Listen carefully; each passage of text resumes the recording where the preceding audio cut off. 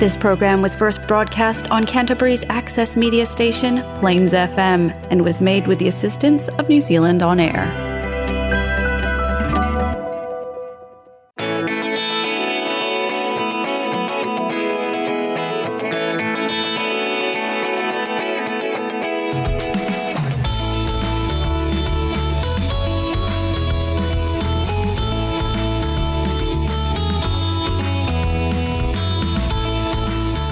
Hello and welcome to the Alcoholics Anonymous radio show here on Plains FM. My name is Chris and I'm an alcoholic. The purpose of this show is to increase public awareness of Alcoholics Anonymous as an effective means of recovery from the disease of alcoholism. Our show has two parts. First, we'll talk a bit about alcoholism, what it is and what AA can do to help, and then we'll interview a recovering alcoholic who is an active member of AA. I'm now going to ask our guest to read the preamble, which is read at the start of every AA meeting. Hi, my name's Ross. I'm an alcoholic. Alcoholics Anonymous is a fellowship of men and women who share their experience, strength and hope with each other that they may solve their common problem and help others to recover from alcoholism. The only requirement for membership is a desire to stop drinking. There are no dues or fees for AA membership. We are self-supporting through our own contributions. AA is not allied with any sect, denomination, politics, organisation or institution, does not wish to engage in any controversy, neither endorses nor opposes any causes. Our primary purpose is to stay sober and help other alcoholics to achieve sobriety. Thanks, Ross. So what is alcoholism? Alcoholism is a disease, not a disgrace. There's no shame in having an illness or a disease. An unusual feature of this disease is that it will do whatever it can to convince you that you do not have it. However, once it has a hold of you, the progression of symptoms is like the classic disease model, and the victim is as helpless as a sufferer of cancer. If you are an alcoholic, you are at the beginning of a long road that usually ends in one of three places: prisons, institutions or death. If you think this sounds dramatic, we can assure you that our collective experience has shown this to be true. The challenge is to convince the alcoholic to admit that they need help and become willing to seek it. Denial is a major symptom of alcoholism. The alcoholic is often the last one to recognise it and admit that they have it. Our definition of alcoholism is that it is an allergy of the body coupled with an obsession of the mind. The allergy is the physical aspect of the disease. After having the first drink, the phenomenon of craving develops and we lose control over when we will stop drinking. The old saying is 1 is too many and 1,000 is never enough. And yet, because of the obsession of the mind, the mental aspect of the disease, the alcoholic is compelled to keep picking up the first drink. This makes us powerless. We often hear from sober alcoholics that many doubted whether life could be fun without alcohol. Fortunately, those same people report that their lives have improved dramatically since they became sober. The 12-step program of recovery, which is discussed at meetings, and which is outlined in the Alcoholics Anonymous Big Book, is how we get sober and maintain our sobriety one day at a time. This program has a proven track record of helping otherwise hopeless alcoholics to achieve long-term sobriety and recovery. It has taught us how to enjoy life sober. Okay, for anyone who might have just joined us, you're listening to the Alcoholics Anonymous radio show here on Plains FM 96.9. We're just about to interview an AA member who's going to share their experience with alcoholism. So let's meet our guest. Would you like to introduce yourself and give us a quick sketch of who you are? Hi, my name's Ross. As I said before, I'm an alcoholic. I'm 61 years old and coming up for 11 years sober. So I came into these rooms just before I turned 50. And do you have a family? Yes, I've got a wife, 2 grown children and 2 fabulous young grandsons who are 9 and 10 and keep me very busy. And what sort of occupational background do you have? I trained as an accountant, and so I've had a professional sort of career through my lifetime. And give us a bit of a rundown on where you're from and where did you grow up and what was your childhood like? I had a fabulous childhood. I grew up in Auckland near the beach, so we had yachts and boats and beaches and swimming. My father was a school teacher, so we had fabulous holidays when I was a child. I also, oddly for an alcoholic, grew up in a family where there was absolutely no alcohol. We had no alcohol in the house.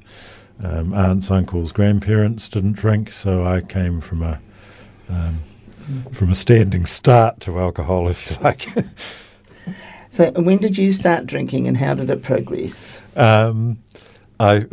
My first drink was at a party when I was 16. I was given a drink, and I learnt all those years later that I drank alcoholically from the start. I drank so much that night that my friend's mother had to put her fingers down my throat and try to tidy me up before she sent me home to my teetotal family. So do you know why you drank? What alcohol did for you? In the rooms, I hear a lot of people talking about how alcohol gave them confidence. That wasn't me. I was a confident teenager. I could stand up and speak in the debating team, that sort of thing. I think for me, when I first drank, it was that first part of the disease that you talked about, that I took one drink and I couldn't stop right from day one. So did you drink alone or socially or binge or daily? Or? For me, it progressed. In my 20s, I had a fabulous time with alcohol. In my mid-20s, I married well and we travelled and went to fabulous places. And I drank socially in that area. In my 30s, it became harder, and I would withdraw more. And in my 40s, in my last years of drinking, I would drink socially. But what the people I was drinking socially with didn't know is that I'd had a few gins before I got there, and when I got home, I kept on going. And did you ever feel it was a problem? Yes. Did you ever try to stop? In my 40s, I was drinking every day to excess. Like when I say I had a few drinks, I'm talking bottles, not glasses. And in that time, life got harder and harder and harder. And my lack of engagement with real life meant that my family life was suffering.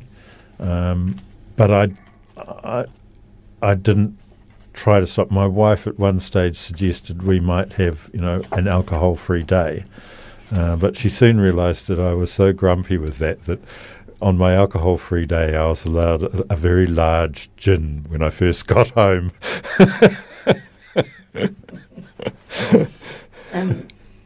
Did you ever get into trouble with the law, lost jobs, lost relationships? Not with the law. I certainly, alcohol was, and my drinking was a large part of leaving a couple of jobs. With my family, they stuck together. I think the family changed. My wife really took control of how the family operated and kind of left me to do my thing. How did you feel? Can you describe your mental, emotional, spiritual well-being then? Look, in that last 10 years, it was just awful. Everything was falling apart. When we moved from the North Island to here to Christchurch, we set up a business together, my wife and I basically drank it away. I drank. We'd done quite well to that stage of our lives, and I drank everything away. So by the time we came into here, we were hugely in debt. The crazy thing, in that introduction you talked about not being able to imagine life without alcohol. The crazy thing for me is my best friend at school, who we were best men for each other, and he had a similar background to me. His parents didn't drink, so we taught each other to drink. He joined AA and got sober 7 years before me. And even with his example, I couldn't imagine not drinking. It was crazy. So how did you find your way to your first AA meeting, and what was it like? I found my way to my first. My wife was away travelling, which was great. The handbrake was off, and our listeners may not understand what blackout is. It's where you've drunk so much that your brain function for remembering things ceases, while the rest of your brain functions so you can, do things. I woke up in a hotel room on a Monday morning in Auckland, not quite sure how I'd got there, what I was doing there, and I realised then that this is stupid. So with this friend that I've just spoken about, with his example in my head, I knew to call AA. I phoned the 0800 AA Works number, and they put me on to a meeting quite close to the hotel. Unfortunately, it was later in the day, so I had probably the worst day of my life wandering around Auckland, knowing that I couldn't go into a bar, but not really knowing what else to do. And that meeting, the guys were great, and I think for me, my first meeting, that relief of actually saying out loud, I'm an alcoholic, was fantastic. Yeah. So you felt hopeful after your first meeting? Yes, I'm very lucky that I only had to drink again once, and that was the next weekend after that. I got home from Auckland on the Saturday night. I was thinking I better clean up, throw out the gin and whiskey and bottles and tip them down the sink. And as I was taking the top off the gin, I thought, well, maybe I'm not a real alcoholic. Maybe I can just have one drink. That experiment meant that I woke up on Sunday morning with the worst hangover, all the booze gone, but not down the sink.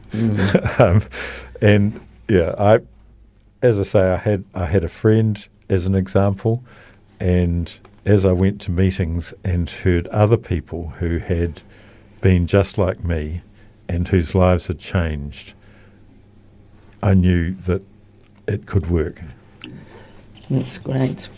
So how have you managed to stay sober? What did you do to ensure your sobriety? Well, in the question, you're right. You have to do something. You can't just stop something, which is the drinking.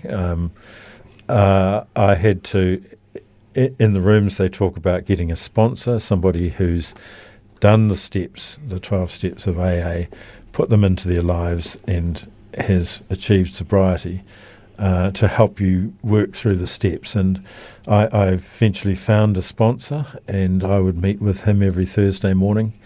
We would go through the steps, and in going through that process, I changed. The way that I deal with life has changed. It gave me some tools, not only to deal with my own head and crazy thinking, but with the relationships with other people. How to mend them, how to have them. So really it's in doing the steps. I've continued to go to meetings which are good for me because twofold. One is that I realise that I'm not the only crazy in the world, that other people have the same problems day to day with me, and in a meeting we share not only the fact that we've got a problem, but what we do to fix it, which is really important. And the other aspects of meetings is that, As my sponsor says, I now have a primary purpose to stay sober and help other alcoholics. And at a meeting, I can find another alcoholic to help. Absolutely.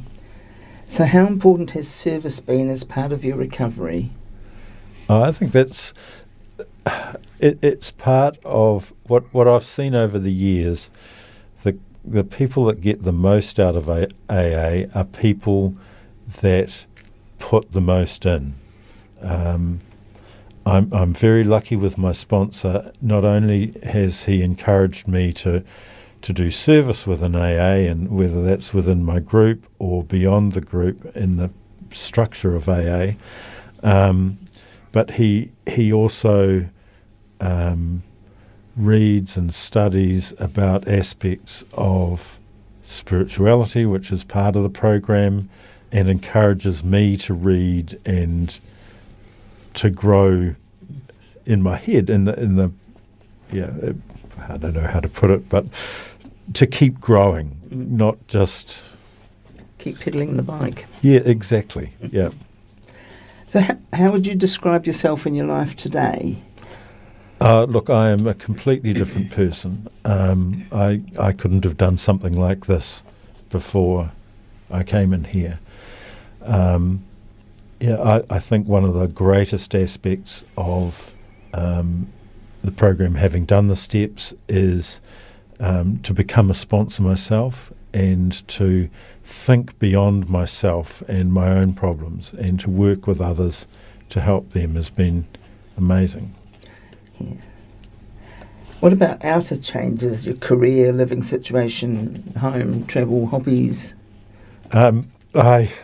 That financial difficulty we found ourselves in meant that we went into liquidation after a few years of sobriety. We couldn't hold it together, so sobriety hasn't meant that life has been perfect.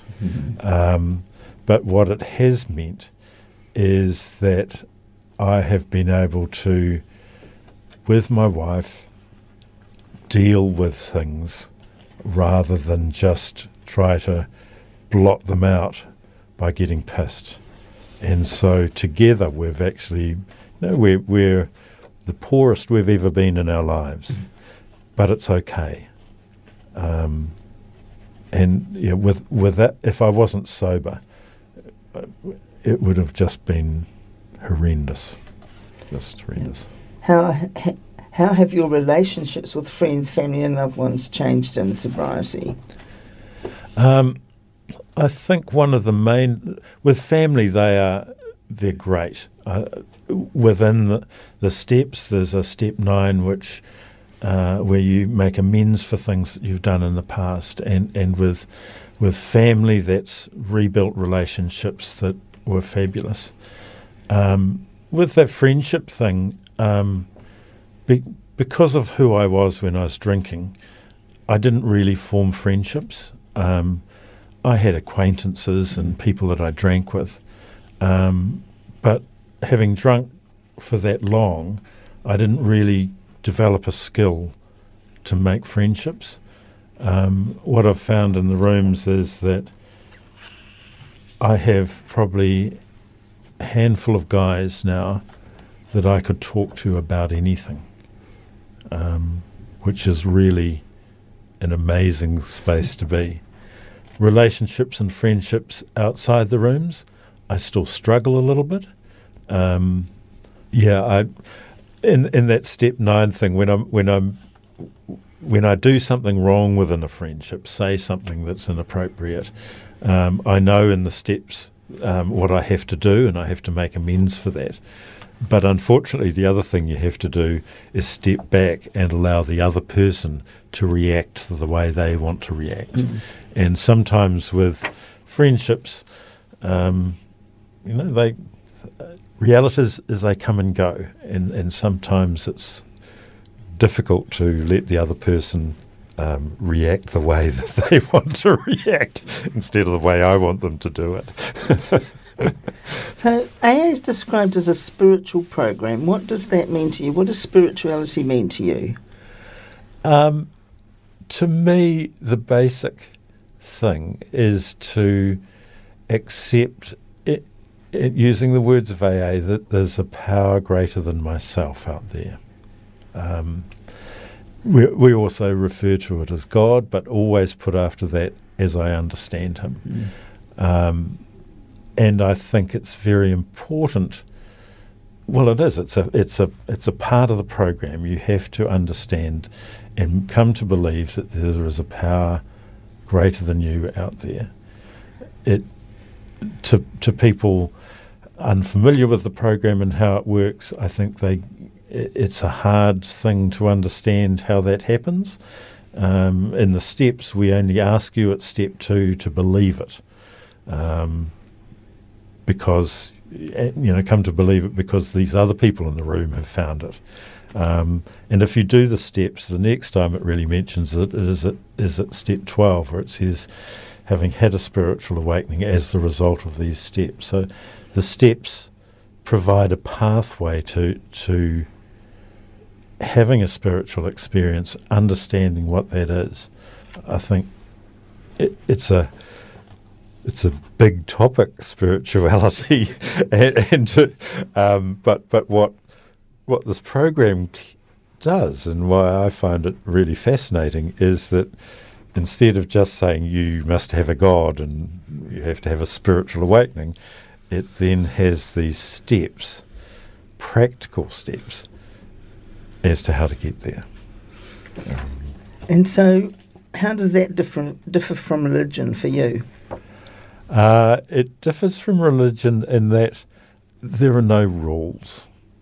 In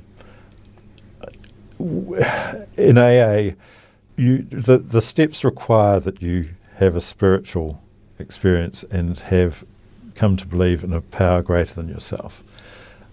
We don't name that. We don't. My sponsor is a very devout Catholic.